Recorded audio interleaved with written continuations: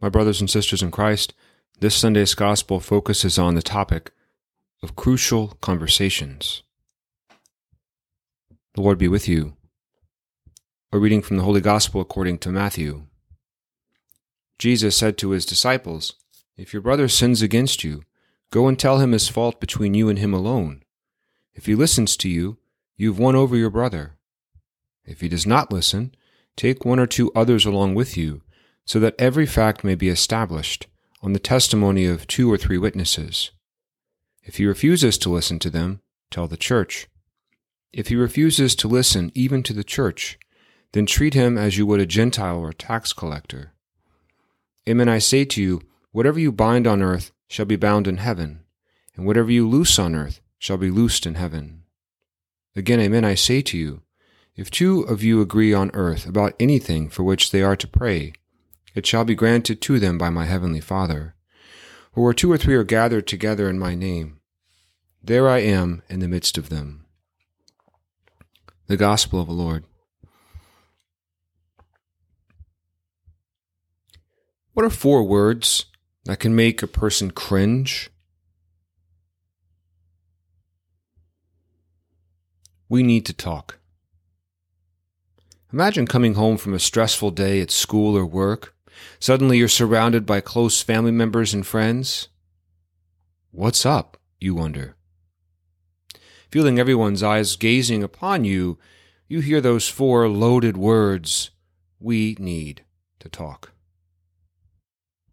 Oh boy. I don't like personal conflict. I try avoiding it when possible. But when someone says, "We need to talk," it means something's wrong, something happened, and someone has to change. Some of us would rather hold things in, suck it up, and keep the peace rather than speak the truth. But Jesus reminds us in today's Gospel that is not always possible. It's not a matter of if, but when these conversations happen.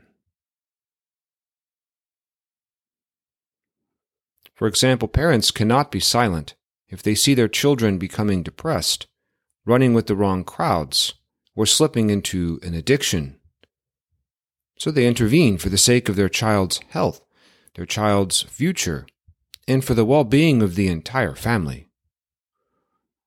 Perhaps a "we need to talk" moment happened in your marriage, at work with a colleague, or even within our own parish community. Pointing out the harm another person is causing is not meant to shame them.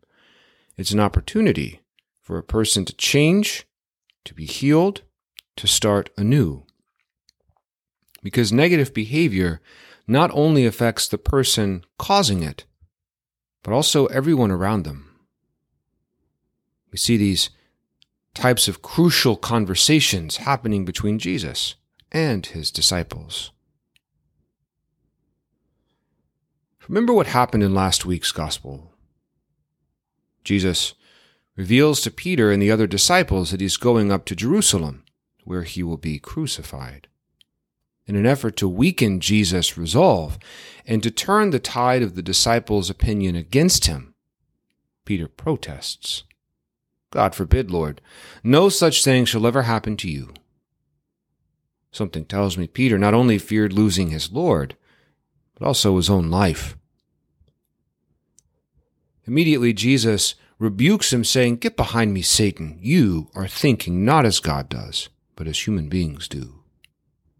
Peter was out of line, and Jesus held him accountable. But Christ's command to get behind him was not an invitation for Peter to walk away. Jesus rebuked Peter because he loved him and wanted their relationship to continue on healthy terms. So Peter accepts the rebuke, gets behind Jesus, and humbly reassumes the role of disciple.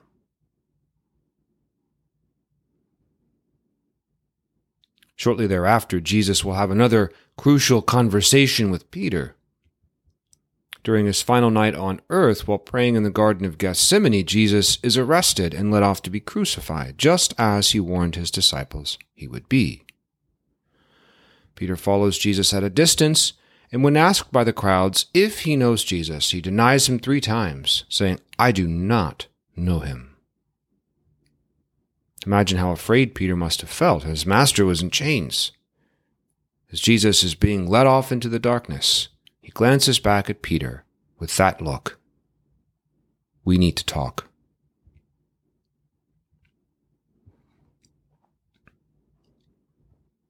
After his death and resurrection, Jesus appears to Peter not to condemn him, but as an act of mercy. If Peter is to become the rock of the church, then he must repent and be reconciled with Jesus. Only then can he lead the church forward in Christ's name.